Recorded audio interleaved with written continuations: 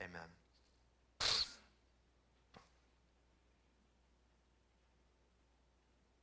All right, how many of you know who Uncle Rico is? Yeah, Uncle Rico. He's one of my favorite characters. I'm growing this mustache in honor of Uncle Rico. Uncle Rico is he's a character in Napoleon Dynamite who is trapped, locked in the 70s. He's locked in the glory days of when he was in high school and played football. And he's still, as a 40-something-year-old man, he's still setting up the video camera to take footage of his throwing motion so he can work on his quarterback skills. And if you've seen the movie, he's awful. He's terrible. This film leads to one of the greatest dialogues, I think, in film, where they're watching the film, and Uncle Rico asks Napoleon and his Napoleon's brother Kip what they think about it. And Napoleon says, "This is pretty much the worst video ever," right? And I love this line. I use it often. Napoleon, like anyone could know that, right? But here's what Uncle Rico says while watching this video. I'm sorry, I love that line. Like anyone could know that. Uncle Rico says, "Oh man, I wish I could go back in time. I'd take state." Come to find out, Uncle Rico could only take state if something actually happened, because he wasn't even a starter. He rode the bench. And so he says later on in the film, "How much you want to make a bet I can throw the football over them mountains?" Yeah, coach would have put me in fourth quarter. We would have been state champions, no doubt. No doubt in my mind. Now we hear that and we laugh, and we all maybe can relate to somebody in our, surely not us. Surely not me. This isn't why I get so angry on the softball field. We can relate to somebody like this, right? That just is stuck in the 70s in high school, when if only something had happened, then they would have had glory, unmatched glory, that their life would make sense. You know, maybe you're thinking of the Bruce Springsteen song, right? Glory Days, where he sings about a baseball player and a beautiful girl in high school, and says that what we wind up doing is sitting back trying to recapture a little of the glory, right? While time slips away and leaves you with nothing but boring stories of glory days. Is that all we have? Is to try to hang on to some past event of glory, some past hope of glory, some moment. And if you're like Uncle Rico, maybe it's a moment that passed you by. If you could just go back and change time so that things went differently, then maybe you would have glory.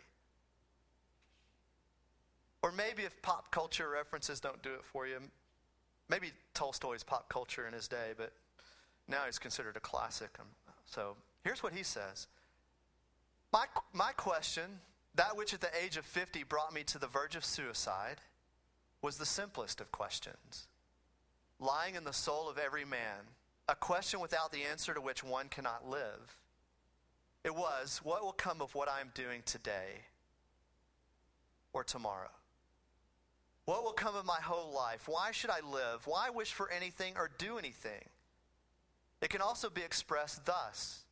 Is there any meaning in life that the inevitable death awaiting me does not destroy? This is the question of Ecclesiastes. I think it sums up the point of the whole book, actually. It's the question that he opens with.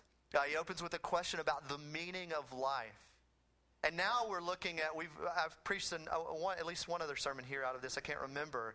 But we're looking at the end of the book. And we're going to see how he concludes this question of, is there meaning to life? Is all really vanity? And I think, if you're familiar with Ecclesiastes, maybe his answer will surprise you a bit. So I ask that you please stand for the reading of Ecclesiastes 11:7 through 12:8.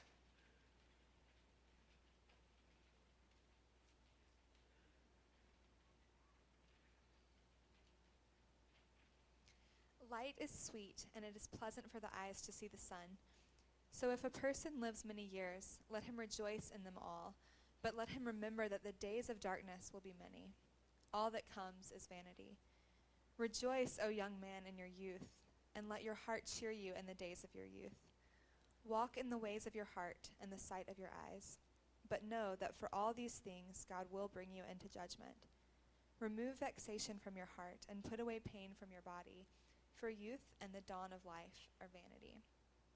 Remember also your Creator in the days of your youth, before the evil days come and the years draw near of which you will say, I have no pleasure in them.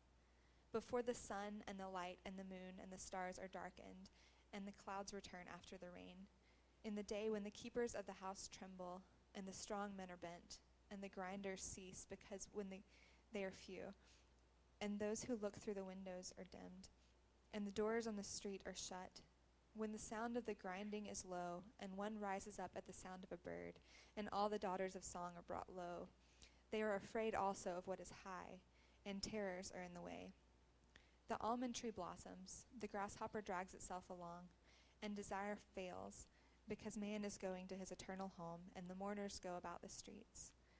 Before the silver cord is snapped, or the golden bowl is broken, or the pitcher is shattered at the fountain, or the wheel broken at the cistern, and the dust returns to the earth as it was, and the spirit returns to God who gave it.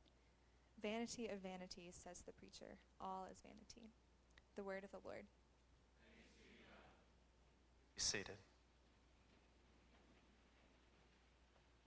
Father, we ask that you bless the reading of the word, the hearing of the word, and the preaching of the word.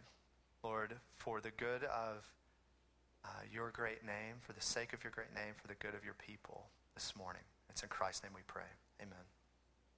All right, so I'm gonna do this in reverse order. I'm gonna start with the way this passage ends. And the way the passage ends, I think, is if you're familiar with Ecclesiastes, is what you would expect of Ecclesiastes. Basically, he ends with the admonition to remember that your death is approaching. Verse 8 of chapter 11, let them remember the days of darkness will be many, and that calamity and all that comes is vanity. I'm sorry, I'm jumping ahead in my mind. Remember that the days of darkness will be many, that death is approaching. 12:8. Remember your Creator in the days of youth before the evil day comes, before the sun and the light and the moon and the stars are darkened.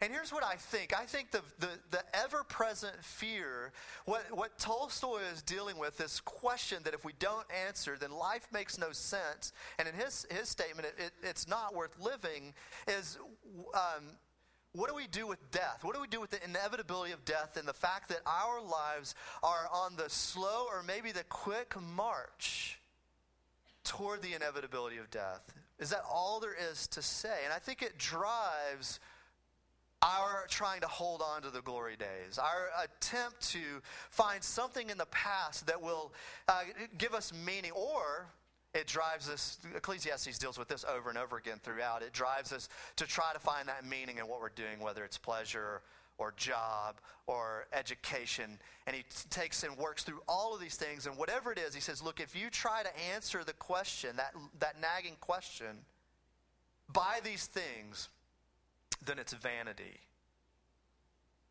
He wants us to understand, though, that we must remember that death is coming.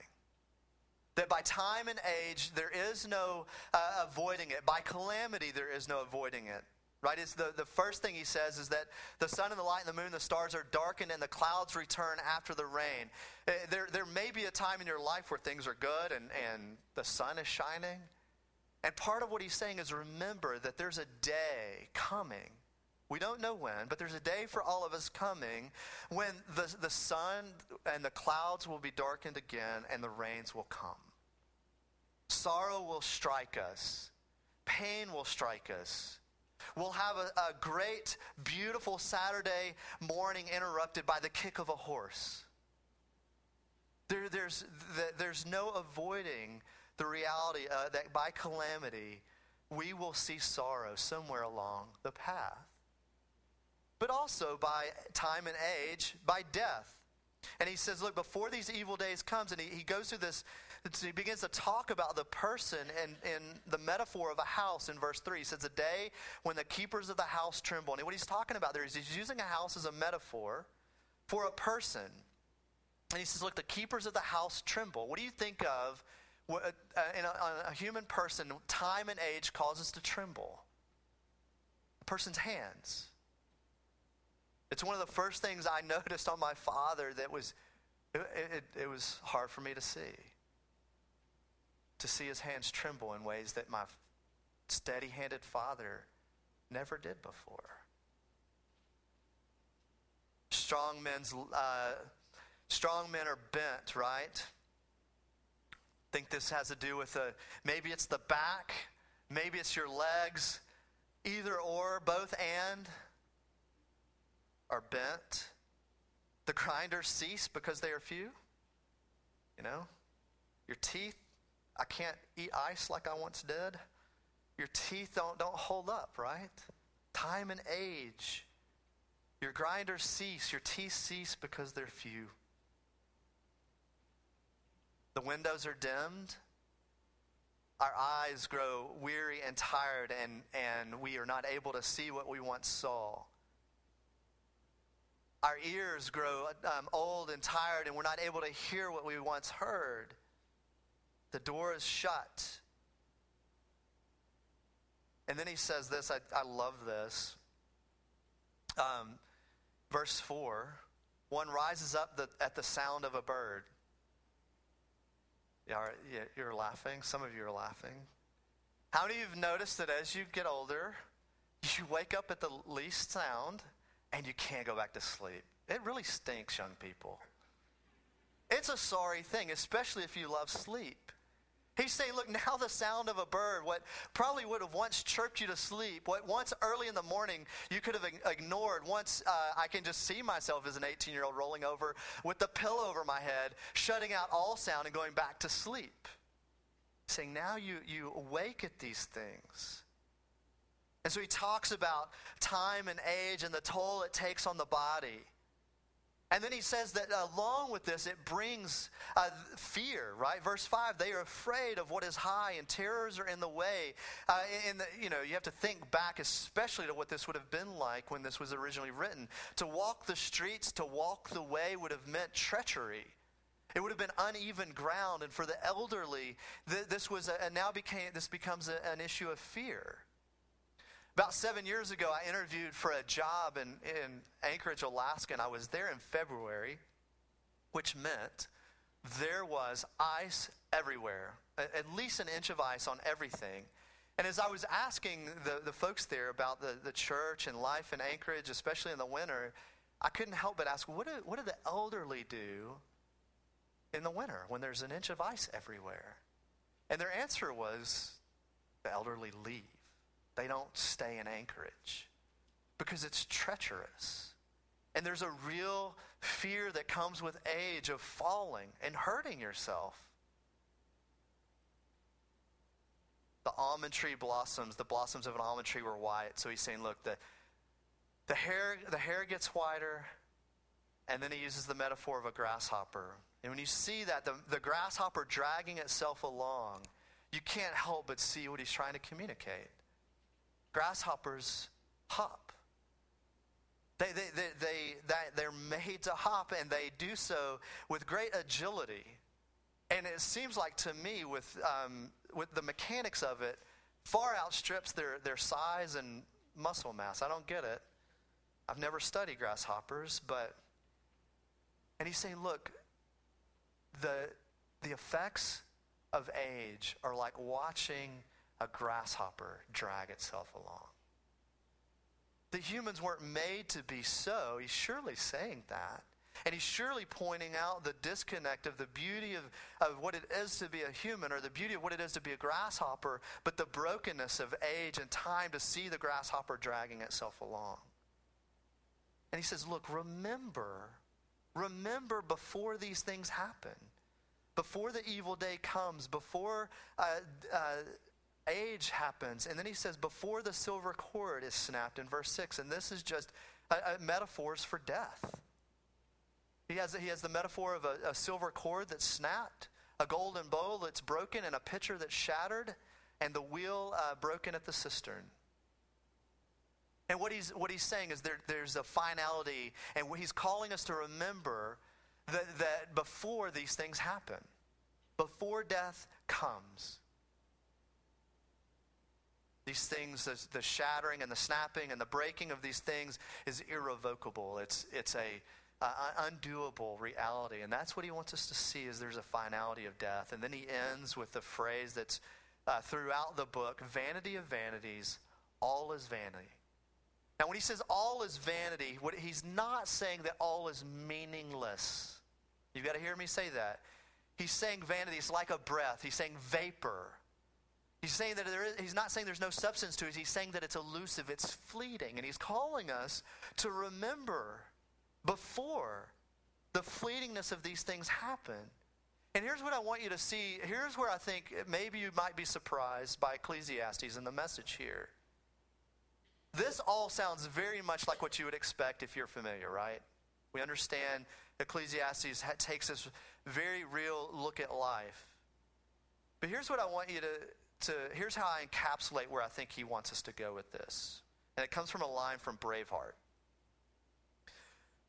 What Braveheart says is every man, William Wallace at the end of his life, near the end of his life, says every man dies, but not every man really lives. I think that the preacher here is trying to help us see that every person dies, but not every person really lives. And he's calling us actually to really live, not to, certainly to deal with the realities of death and the coming of death, but in doing so, to live.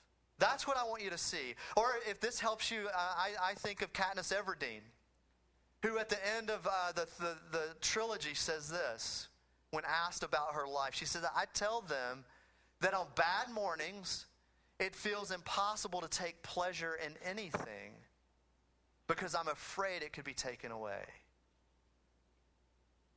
I think we hear the realities that are put forward here in Ecclesiastes, or we see the realities in our own lives. We see the sorrow that's around us. We see the brokenness that's in us and outside of us. And we may find ourselves thinking like Katniss, which is, I'm afraid to take joy because I'm afraid to take delight and pleasure in this life because I know it's going to be taken away and I'm afraid of that loss. And Ecclesiastes is actually calling us to something completely different. Look back at the way we started. Ecclesiastes is actually calling us to rejoice, to find joy.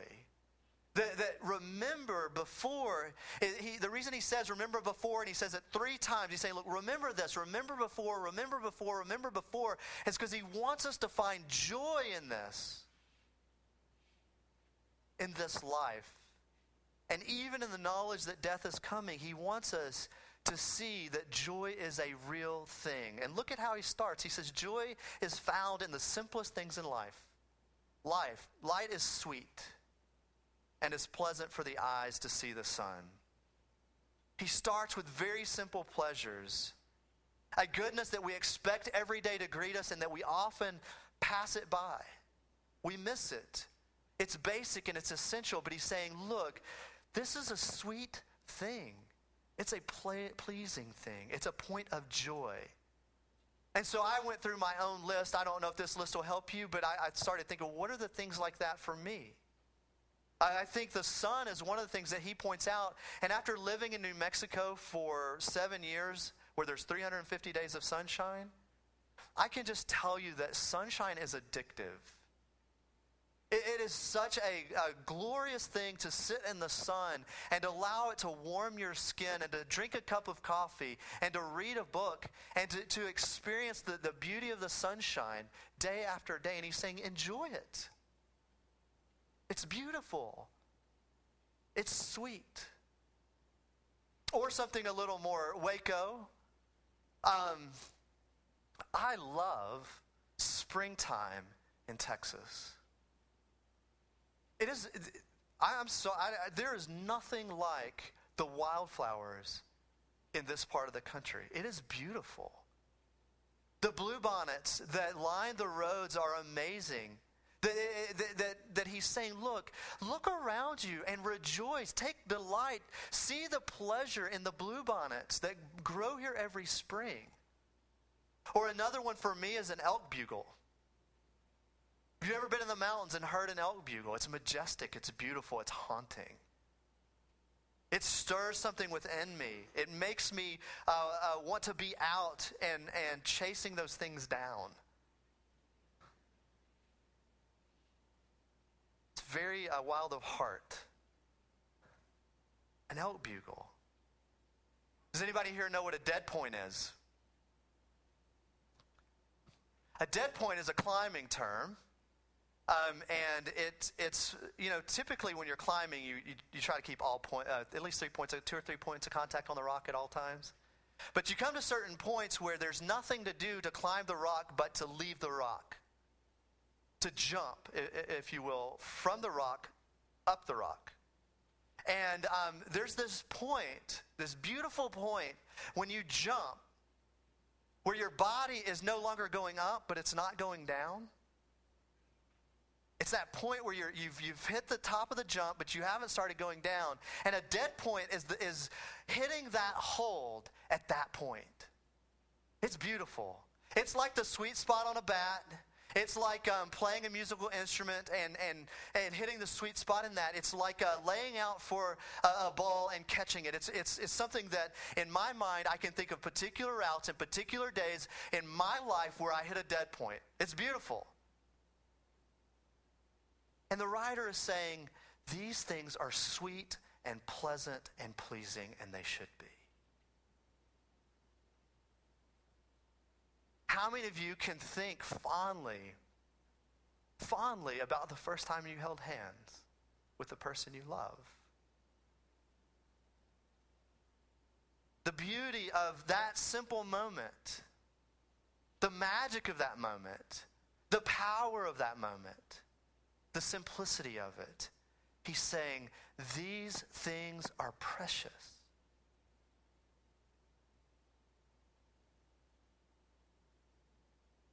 So what he's saying is that a person is called to rejoice in these things. Look at this. In verse 8 he says, not just these simple things. He says, look, a person lives many years. Let him rejoice in them all. Let him rejoice in all the years, all the days of his life. I think we often take for granted and don't appreciate these simple things.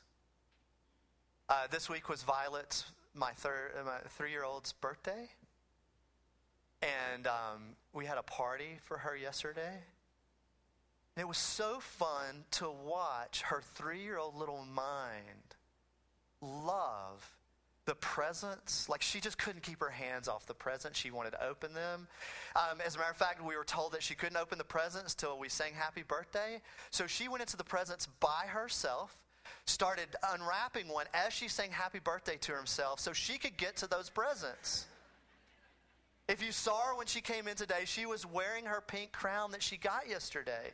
She is so enamored with princesses and castles and dresses and beauty. And we tend to look at those things, we often look at those things through the eyes of cynicism. And we think Ecclesiastes or the Bible might call us to as well, and it doesn't. It says these things are beautiful. I love it and hate it, to be honest, that she wants me to read the Sneetches every night. Every night. You know, there's the plain belly Sneetches and the Sneetches with stars. It's a great story. She loves it. But she has a delight in the reading of it over and over and over again. All those days, they're simple delights, but they're right before her eyes, and she's delighting in them. Let me just ask a couple of questions then. Parents, are you able to delight along with your children? Are you able to delight in your children? Are you able to see the world in a sense through their wonder and participate alongside of them? I must confess that it often annoys me. I'm often frustrated by these things. But the delight and wonder of a child is part of what Ecclesiastes is calling us to. Spouses, Do you delight in each other? Do you enjoy holding hands still? Or maybe if it's not holding hands, do you enjoy sitting around and watching the sunrise, drinking a cup of coffee together? Do you take delight in each other? The elderly here, he says, look, no matter where you are on this path, rejoice in all of your days. I love the beauty of the fact of grandparents, right? Grandparents tend to rejoice in the craziness of a 3-year-old better than parents do. But I think part of it is because they've actually bought into something of this reality, which they understand life is short and they see the beauty of the moment. He also says, look here, verse 9, rejoice, O young man, in your youth. Young people. He's actually saying find joy and delight in being young. Enjoy the benefits of youth. Enjoy the benefits of being able to run and jump and play. Enjoy the benefits of being able to grow in your knowledge of things. Rejoice in the good things of life. One of the reasons I think this is important, and one of the ways I think we older folks get back to this, is that we actually do live the glory days to a point. I'll never forget one of my favorite party memories was a Christmas party here at Redeemer, and I remember Jeff was there, and my wife was there, and Todd Gibson and his guitar was there. And if you want to have fun, get Todd Gibson and his guitar and start naming 80s pop songs and rock and roll songs and watch his brain come up with the tune, him start playing it, him actually remember the lyrics. And Jeff and I kept throwing songs at him, and there were other people in this. We kept throwing songs with him and singing along with him and having the best time remembering our youth. Remembering the joys and the simple pleasures of being young. Look at what he says. He says, look, walk in the ways of your heart. This means pursue the things that your heart desires. And I know that probably needs to be qualified, but I'm not going to. Pursue the things that your heart desires. This means, yes, it's infinitely practical to be an engineering major. But if you're an artist, maybe you should major in art. No, you should major in art. You should be an artist. You should pursue the delight of your heart. And parents, as much as you want your child to have a practical degree so that they can make the income that you think they should make when they get out and fulfill your dreams for them, by the way, parents, so much of what you think is your children's dreams for their lives is really your dream for their life. If your child is an artist, let them flourish as an artist. He's saying, pursue the desires of your heart. C.S. Lewis understands this in terms of our desires and pleasure. He says this, if I find in myself a desire, I'm from Texas, which no experience in this world can satisfy, the most probable explanation is that I was made for another world. If none of my earthly pleasures satisfy it, that does not prove the universe is a fraud. Probably earthly pleasures were never meant to satisfy it, but only arouse it to suggest the real thing. So let me just help you see what this is saying here, and what I think Ecclesiastes is getting at. Ecclesiastes is constantly talking about our idols. He's constantly talking about seeking life and fulfillment in job, career, sex, pleasure, whatever these things are. And he's surely saying that if you do that, it's vanity of vanities. But also what he's saying is the desires behind that are things that you were made for. That behind every idol, by the way, if you're sitting down and talking to somebody who's dealing with a struggle in their life, and you get down to the idol underneath it, it's also imperative that you get down to the creational thing underneath that idol. That says, look, you're seeking to find this thing met here, and that thing underneath there is good. It's right. This is just the wrong place to get it. And what Ecclesiastes is saying is, look, underneath these life and what drives life and the goodness of life is your desires and the things that you were made for. He also says, he uses this phrase, the side of the eyes, right? There in what is that, verse 9? I think he's talking about beauty. He's talking about understanding and seeing beauty. C.S. Lewis says this also. The sweetest thing in all my life has been the longing to find the place where all that beauty came from. He's saying, look around you and see the beauty in the simple things, and then be driven to find the place where the beauty comes from. These two phrases here are certainly given in the context of know that all these things God will bring into judgment. He's saying pursue this. I think this comes down to basically it's the same thing that Augustine says when he says love God and do whatever you please. Love God and do what you desire. Follow the desires of your heart. For the soul trained in love, this is what Augustine goes on to say, for the soul trained in love to God will do nothing to offend the one that he loves and that loves him. We tend to think our desires are simply bad. What they are is often misplaced and misdirected. They land in the wrong places, but they're not bad. Remember. See, the reality is that what Ecclesiastes wants us to understand is that we have to remember in order to rejoice. We remember to rejoice. This is what Katniss says following that quote I read. She talks about being afraid of what could be taken away, and this is what she says. That's when I make a list in my head of every act of goodness I've seen someone do. It's like a game, repetitive, even a little tedious after more than 20 years. But there are much worse games to play. You see what she does? She says she looks around her and sees the good things around her. She remembers. Remembering leads to rejoicing. Remembering, yes, that death is coming. Remembering that life is short, yes. How does that work? I use the illustration of grandparents. When you realize that life is short in a healthy way, you stop getting hung up on so many things that you really shouldn't be hung up on. You see the beauty in the simple things. You quit fighting to find your life and meaning and purpose in your job because it's gone. You've seen that it will not satisfy. So remember death, sure. Remember that time and age will overcome us.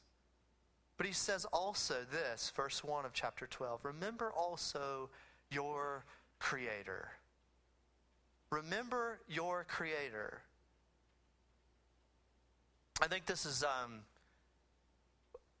just powerful to unpack. I think when we hear this, when we hear remember your Creator, we think back up to the verse I just read in chapter 11 that, pursue desires of your heart, but don't be confused. God's going to judge you.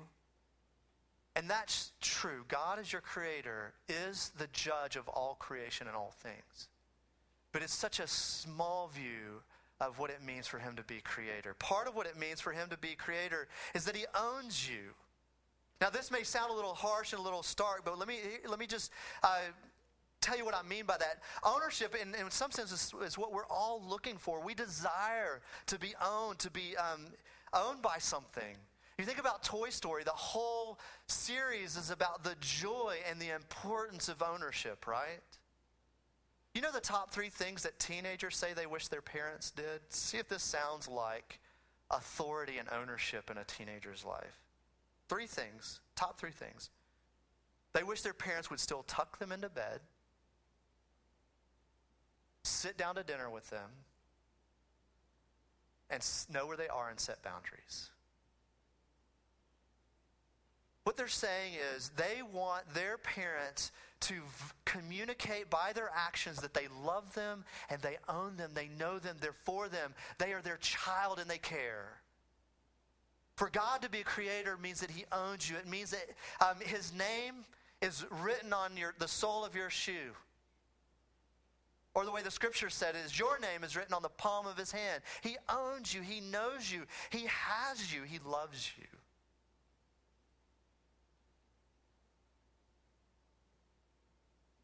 It also means, the fact that he's a Creator means, and I think this is something we often miss, that God absolutely delights in his creation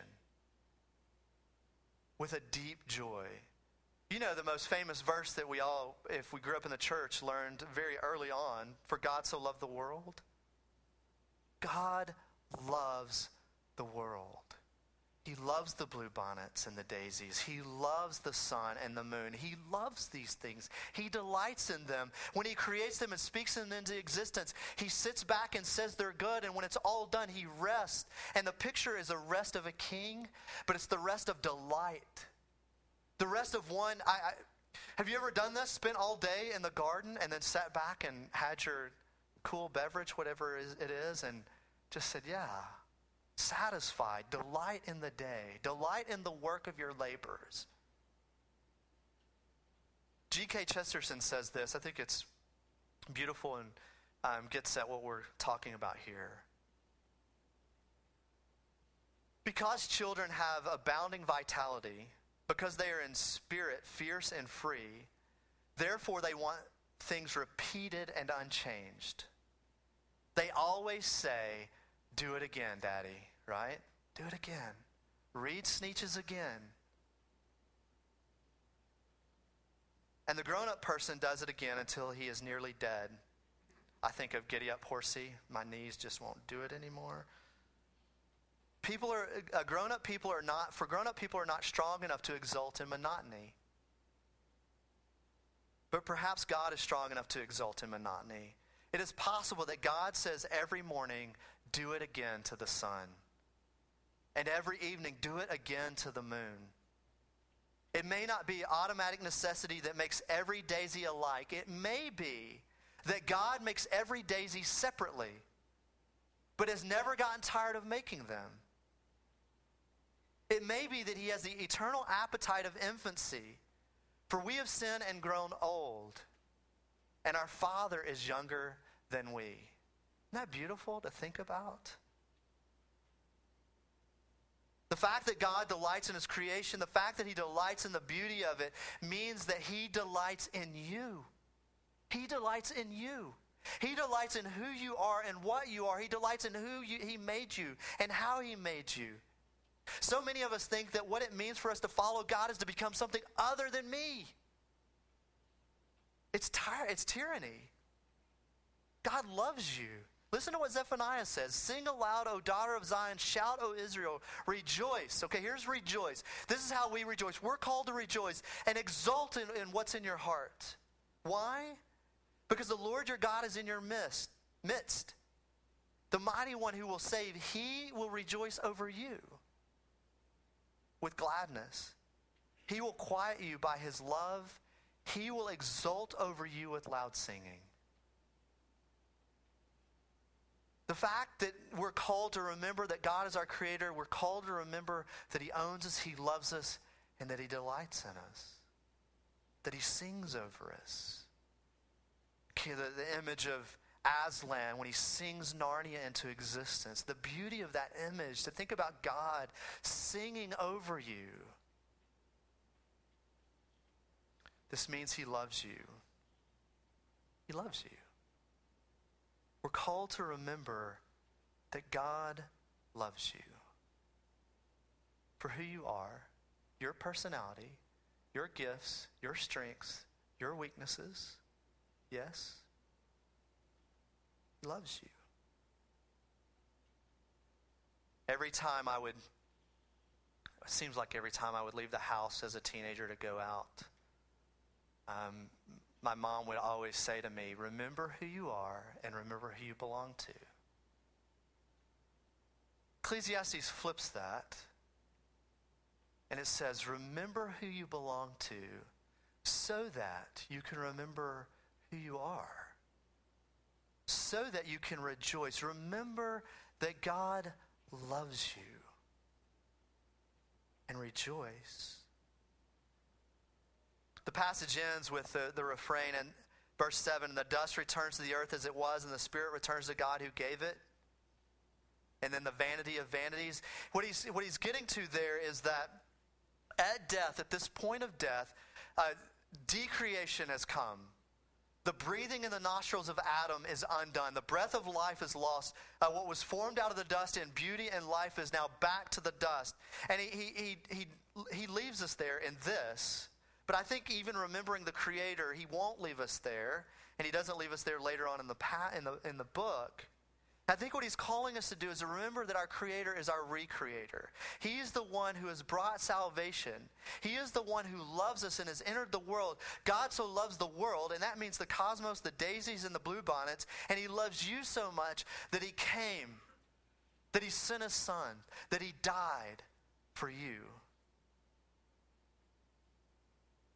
What he's saying is, remember your Creator, because he will not abandon you to the grave.